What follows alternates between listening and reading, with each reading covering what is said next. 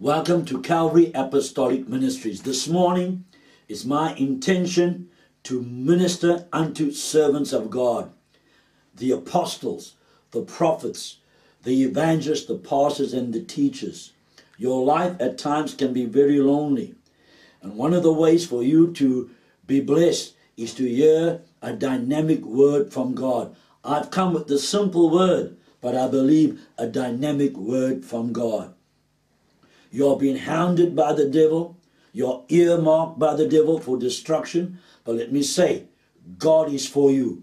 You are a conqueror. Amen. Let's turn our attention to Isaiah chapter 54 and verse 17.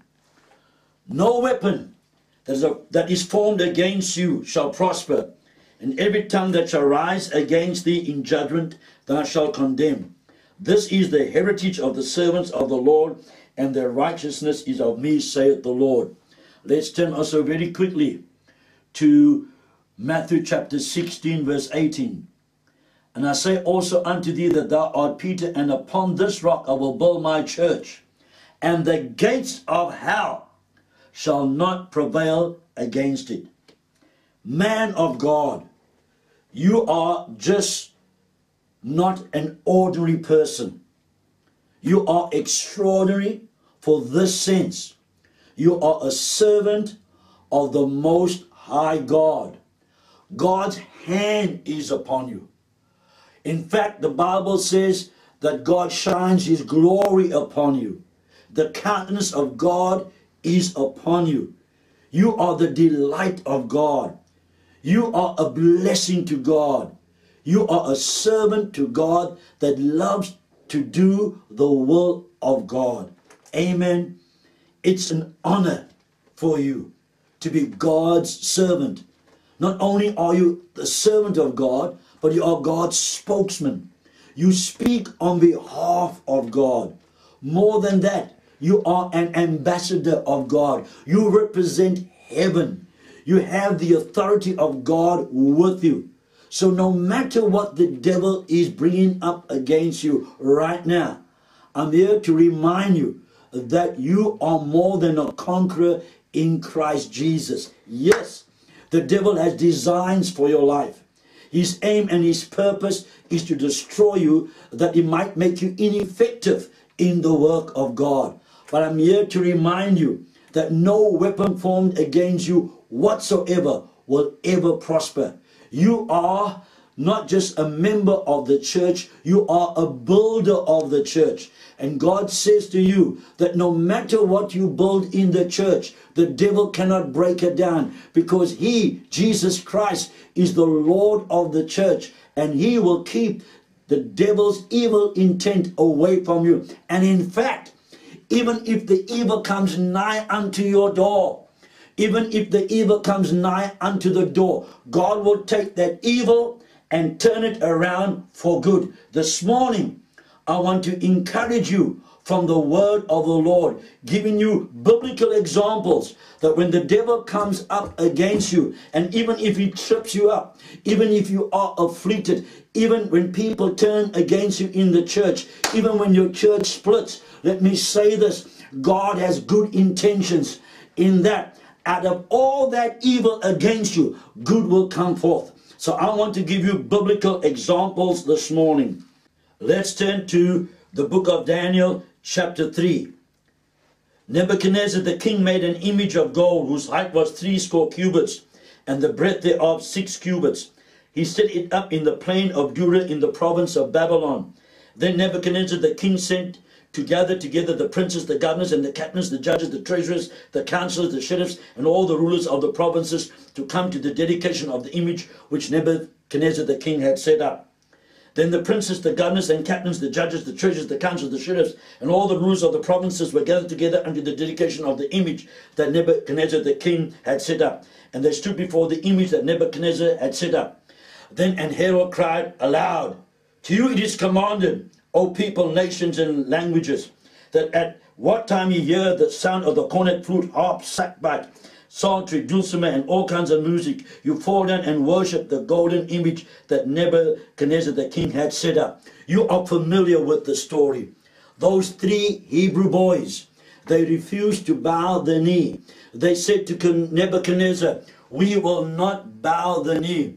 They said furthermore, if God delivers us from your hand, then praise God. But if God does not deliver us from your hand, then we will still praise God. You know what happened to them. They were thrown in the fiery furnace. Even those that carried them were burnt alive, the Bible says. That fire was intensified 7 times. But when they were thrown in, the fire could not consume them for this simple reason. The Lord God was with them. They appeared in that fire, the 4th man. I'm here to tell you, man of God, that God is with you all times. When things are going well, the Lord is with you. When adversity is at your heart's door, God is still with you. He has promised not to leave you nor forsake you. He is with you at all times. Amen. Now, what happened was this. What happened? You know the story so well. They came out of that situation. They were untouched by the fire. And this was the result of their action. This was the results of their words. They said, if God saves us from your hand, praise God. But if God does not save us from your hand, O King, we will still praise God. Amen. They were not in it for what they could get out of it. They were in it for what they could put in it. And that more so even their life. Now listen at the outcome of this. If you go to verse 28. This is the outcome of their ghastly experience in the fire. Or should I say rather, their good experience. Then Nebuchadnezzar spake and said, Blessed be the God of Shadrach, Meshach, and Abednego, who had set his angel and delivered his servants that trusted in him, and have changed the king's word and healed their bodies, that they might not serve nor worship any God except their own God. Therefore I make a decree, that every people, nation, and language which speak anything amiss against the God of Shadrach, Meshach, and Abednego shall be cut in pieces, and their houses shall be made a dunghill, because there is no other God that can deliver after this sort. Then the king promoted Shadrach, Meshach, and Abednego in the province of Babylon. Sometimes, my friend, you find yourself in a fiery experience. Every dart is hurled at you. The devil has you earmarked for destruction. You think that you are alone in this particular affliction. And it seems as if your world is caving in. Things in the church are not coming right. Things are going totally and completely wrong. You stand there and you wring your hands in despair, not knowing what to do. I've got a good word. No weapon formed against you can prosper. All that you need to do is stand, and after standing, stand. Put your faith and trust in God. Look beyond the hills, from whence cometh your help. Your help cometh from the Lord. Look not to the left nor to the right. Trust not in the arm of flesh, but look up. God's eye is upon you. God is about to deliver you. All that you need to do is stand. Amen. Look here, my friend. The Bible says, many are the afflictions of the righteous, but God does deliver us out of them all. Look up, from whence cometh your help. When you stand true to God, your time of deliverance, your time of victory is around the corner. Notice, because of the attitude of these young men, they never resisted the affliction. They never fought against it. Yes, they gave into it with the understanding, no matter what happens, our faith and our trust is in God. Whether He saves us, we will serve Him. Whether He doesn't save us, we will yet serve Him. I want to say this to you, my friend. God is going to save you. God's going to bring you out of the problem. But don't give up in the situation. My Bible says, they that wait upon the Lord, amen, they shall renew their strength. They shall mount up with wings as eagles. They shall run and not grow weary. When you stand true in the problem, when your eyes are fixed upon the Alpha and the Omega, let me say this, you soar in the heavenly. And when you soar in the heavenly like an eagle, you look down upon your problem. Don't look up to it, look down upon it. Don't let your problem control you. You control your problem. If God is for you, who in the world or who in hell can be against you? If you take that attitude, your victory is around the corner. Notice, the very one that had the 3 Hebrew boys thrown in the fiery furnace is the very one that witnesses of the goodness of God. God delivered them. Nebuchadnezzar saw the fourth man. Praise God. And what did he have to say? That no one in all of his domain could ever speak against the God of Shadrach, Meshach, and Abednego, because there was no God like their God. You know, when you stand true in your trial and in your tribulation, you know what is around the corner for you? You know what lies ahead for you? My brother, you might be in a downcast situation. The joy of the Lord maybe is not upon you, but just stand true, because around the corner there is your promotion. After being in the fire, after standing true to God, even Nebuchadnezzar, even the enemy had to recognize the power and the glory of God that was upon these three Hebrew boys. And sometimes the people that put you in the pit of despair, of despondency, they have to recognize that though you were in despair and in despondency, the glory of God did not depart from you. And they will recognize that the hand of the Lord is upon you surely. Around the corner is your victory. Around your corner is your promotion. Now let's briefly go to Daniel chapter 6. We won't read because the time is short. But you know the story how that Daniel was thrown in the lion's den. Amen. But you know what? How did this all come about? How did this all come about? There's a saying that I love. Jealousy makes you nasty. Daniel was prominent in the rule of that nation. He was second to the king. He was honored and respected, but his peers were jealous of him. And the only way they could get Daniel was to attack him at his strongest point. And I ask you this moment, what is your strongest point as a man of God? What is your strongest point as a woman of God? I've come to the ultimate conclusion that my strongest point is not my preaching. My strongest point is not visiting people. My strongest point is not praying for people. My strongest point is praying to the Lord. My strongest point is my communication with the Lord. My strongest point is my intimacy with God. Being shut off from the world and from my family and being shut in alone with God. The test of a man's soul is how much time he spends alone with God, not how much he does for God. Hallelujah. Praise God. You know how they were jealous of him and how they plotted against him, that the king signs a decree, makes a decree that anyone who prays to any other god has to be put to death. You know, when Daniel got this news, and by the way, you know what Daniel means? Daniel means this: God is my judge. No matter what people do to you, Ian, no matter what people do to me, no matter what they say about you, mighty man and woman of God, no matter what they say, amen, no matter what they do to you, let me say this: you are like a Daniel. God is my judge. The last word will always be with you. The last action will always be with you. No weapon, absolutely no weapon formed against you can prosper. Someone shout amen. Hallelujah. Amen. Praise God. You know, when Daniel heard the news, Daniel went to his home. He closed all the windows, he closed all the doors, and he got down on his knees to pray. Oh no, nothing can stop intimacy with God when a man has a fervent spirit towards God. He opened the windows, he opened the doors and the curtains, and he knelt down and he faced Jerusalem, the city of peace, and he shouted glories unto God. He worshipped the Most High God, and the king was told of what he had done. He was thrown into the lion's den. But praise God, he was not alone. God was with him. Amen. The king was surprised. It says that he couldn't sleep that night.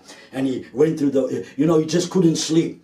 And then he saw the Lord with Daniel in the den. Amen. Praise be to God. Praise be to God. Daniel was taken out of the den of lions. And this is the end result of it all. And then the king arose very early in the morning and went in haste unto the den of lions. And when he came to the den, he cried with a lamentable voice unto Daniel. And the king spake and said to Daniel, O Daniel, servant of the living God, is thy God whom thou servest continually able to deliver thee from the lions? Then said Daniel to the king, O king, live forever. My God has sent his angel and shut the lions' mouths. Amen. That they have not hurt me, for as much before him innocency was found in me, and also before thee, O king, I done no hurt. Then was the king exceedingly glad for him and commanded that they should take Daniel up out of the den. Now, notice the end result of all this. You know, Daniel did not resist. Daniel went willingly to the lion's den. He never resists the spirits of jealousy that grabbed him and threw him into the lion's den. No, he did not resist. You know, once again, no weapon formed against you can prosper. Once again, the gates of hell shall not prevail against the church. You being an individual member of the church, almighty man of God. Notice the result. And the king commanded, and they brought those men which had accused Daniel, and they cast them into the den of lions. Number one, the fate that you should have suffered, now your enemies will suffer. Their children and their wives, sad, but even their families had to suffer. And the lions had the mastery of them, and break all their bones in pieces, or ever they came at the bottom of the den. Then King Darius wrote unto all people, nations, and languages that dwell in the earth, peace be multiplied unto you. I make a decree that in every dominion of my kingdom men tremble and fear before the God of Daniel, for he is the living God. Notice the testimony of a heathen king. He has seen how God has delivered Daniel. Amen. And this is his testimony. For God is the living God, steadfast forever, and his kingdom shall not be destroyed, and his dominion shall be even unto the end. He delivers and rescues, and he works signs and wonders in heaven and earth, who have delivered Daniel from the power of the lions. Amen. This man wrote letters. He wrote unto all his people, his nations and languages, and he testified of God's goodness. You see, no weapon formed against you shall prosper. God takes the evil that people bring against you and he makes good come out of it for his glory. That people that went and caused the king to make the decree and then squealed on Daniel, he was praying, they themselves were thrown into the lion's den, their wives and their children.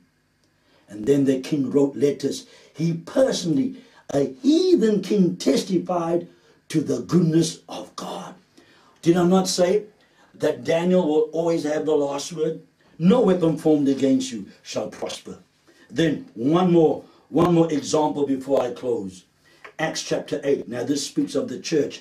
It speaks of Paul. It says in verse 3 of chapter 8, as for Saul, he made havoc of the church, entering into every house and hailing men and women, committing them to prison. Therefore they were scattered abroad, went everywhere, preaching the word of God. Saul, enraged with what was taking place amongst the Jews, seeing countless Jewish people, Pharisees and Sadducees, turning to Jesus Christ as Lord and Savior. This enraged him. It angered him. How that his very own could turn their back on Jehovah God. Yes, he was ignorant, but in his ignorance, he became violent and he scattered the people. Let me say this once again. Let me say this once again. No weapon formed against you can ever prosper. You know what happened to Saul. Saul became Paul. The persecutor became the preacher. Even his evil intent of endeavoring to stop the church, to destroy the church. The Bible said as these Jewish people fled for their life, the Bible says they went fleeing but preaching the word. And where they preached, people got saved. In fact, one of the greatest earliest church was born out of this persecution, and that being the Antioch church. Men of God, I don't know what you're going through right now. It might be finance. There might be an impending split in the church. Perhaps there's a finger of accusation pointed against you. Perhaps people are taking your name and rubbing it in the mud.